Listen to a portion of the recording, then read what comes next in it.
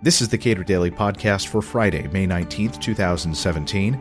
I'm Caleb Brown. Now that former FBI Director Robert Mueller will head an investigation into possible Russian meddling in U.S. elections, the range of what he could discover is quite high.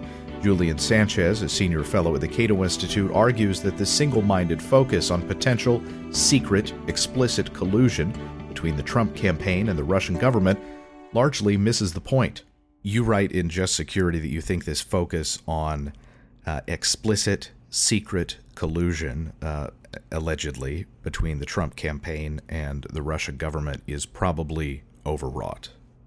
Yeah, the public debate about this, I think, has been dominated by this very narrow and binary question of whether there was a knowing collusion or some sort of explicit coordination specifically related to interference in the election and maybe even more narrowly than that on the coordination of the release of information from the hacked Democratic servers. And that seems to me like a mistake for a couple of reasons.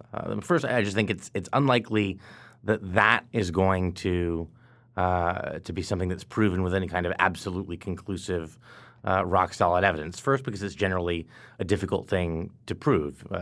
Even if people are colluding, that's something that if you don't have a kind of contemporaneous recording and nobody happens to confess, it's difficult after the fact to conclusively prove what two people were discussing. But I also think it's probably not something that occurred in the sense that people talk about.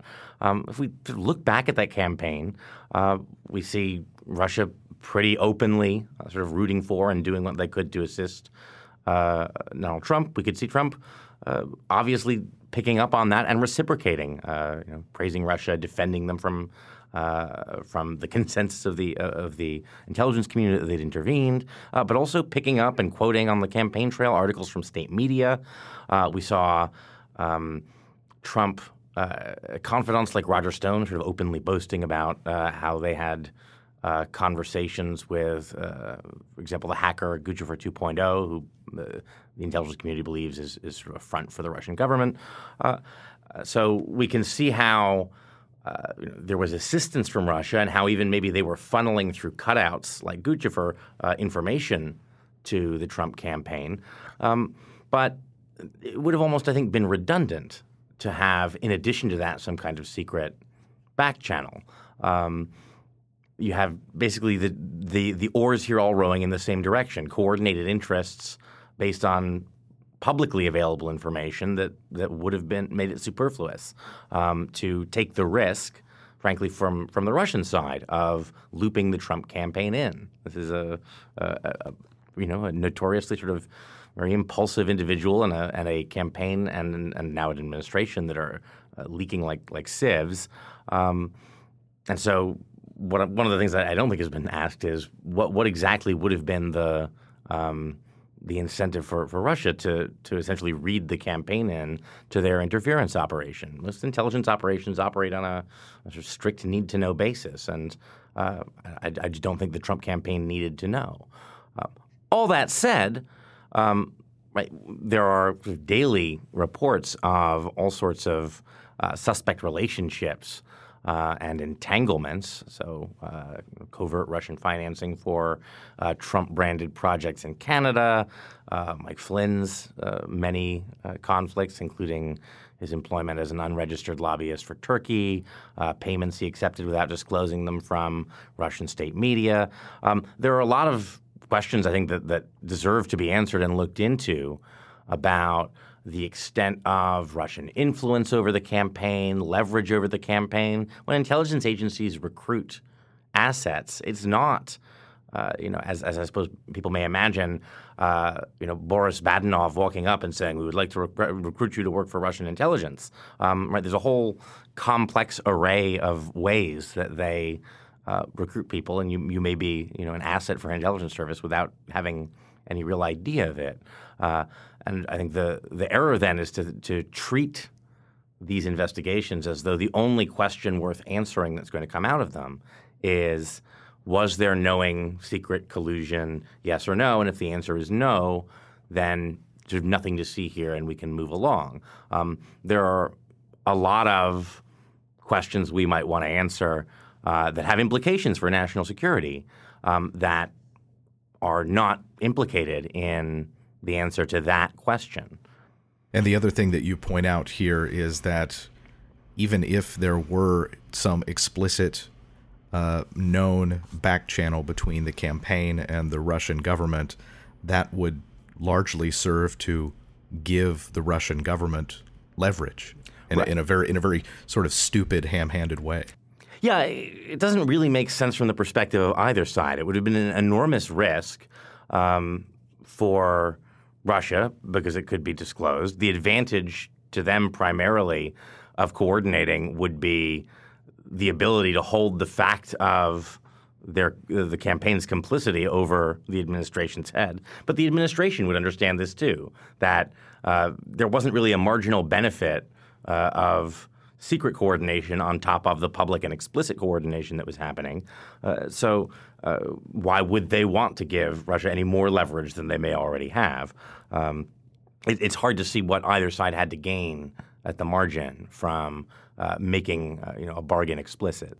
So Robert Mueller, the former FBI director, has been tapped as special counsel after Jeff Sessions recused himself.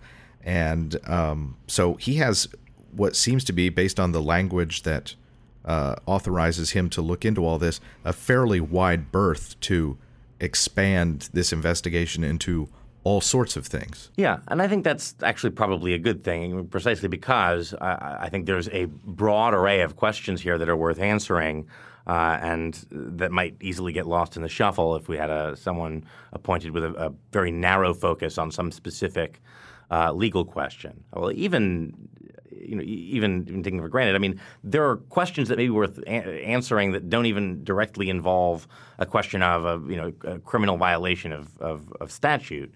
In intelligence investigations, very often what you want to do is sort of understand what an adversary is doing, and that may or may not involve violations of criminal law, but that's often not the primary point. When intelligence surveillance is carried out, for instance, clearly the idea in most cases is not that this eventually results in a criminal prosecution. Occasionally it does, but that's the tiny minority of instances of electronic surveillance. The point is actually to generate evidence of some kind of criminal proceeding in court.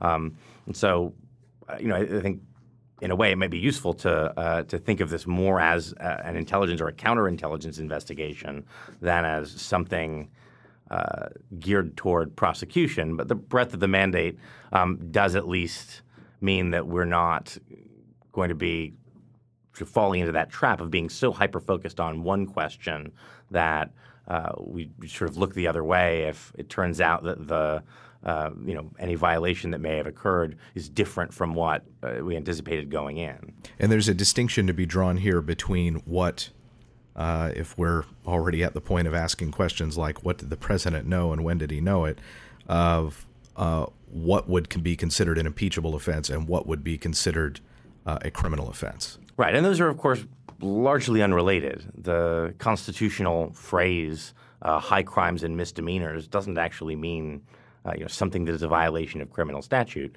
High crimes meant at the time roughly abuses of power, abuses of office. Misdemeanors meant misconduct. When we look at the debate about, I think there was a similar sort of phenomenon happening in the debate about President Trump's conversations with James Comey, whether he had told him essentially to lay off Michael Flynn. Now, does that conversation, as reported from this alleged memo by former FBI Director James Comey, in itself constitute evidence of criminal obstruction of justice? No, certainly that alone, I think, pretty clearly doesn't meet the elements of that statutory offense. Is it nevertheless extremely inappropriate for a president to be having that kind of conversation with an FBI director? Yes. And I think it's fundamentally a political decision, not a matter of consulting statutes, to ask whether that impropriety rises to the level of impeachability. Julian Sanchez is a senior fellow at the Cato Institute. Subscribe to and rate the Cato Daily Podcast at iTunes and Google Play, and follow us on Twitter at Cato Podcast.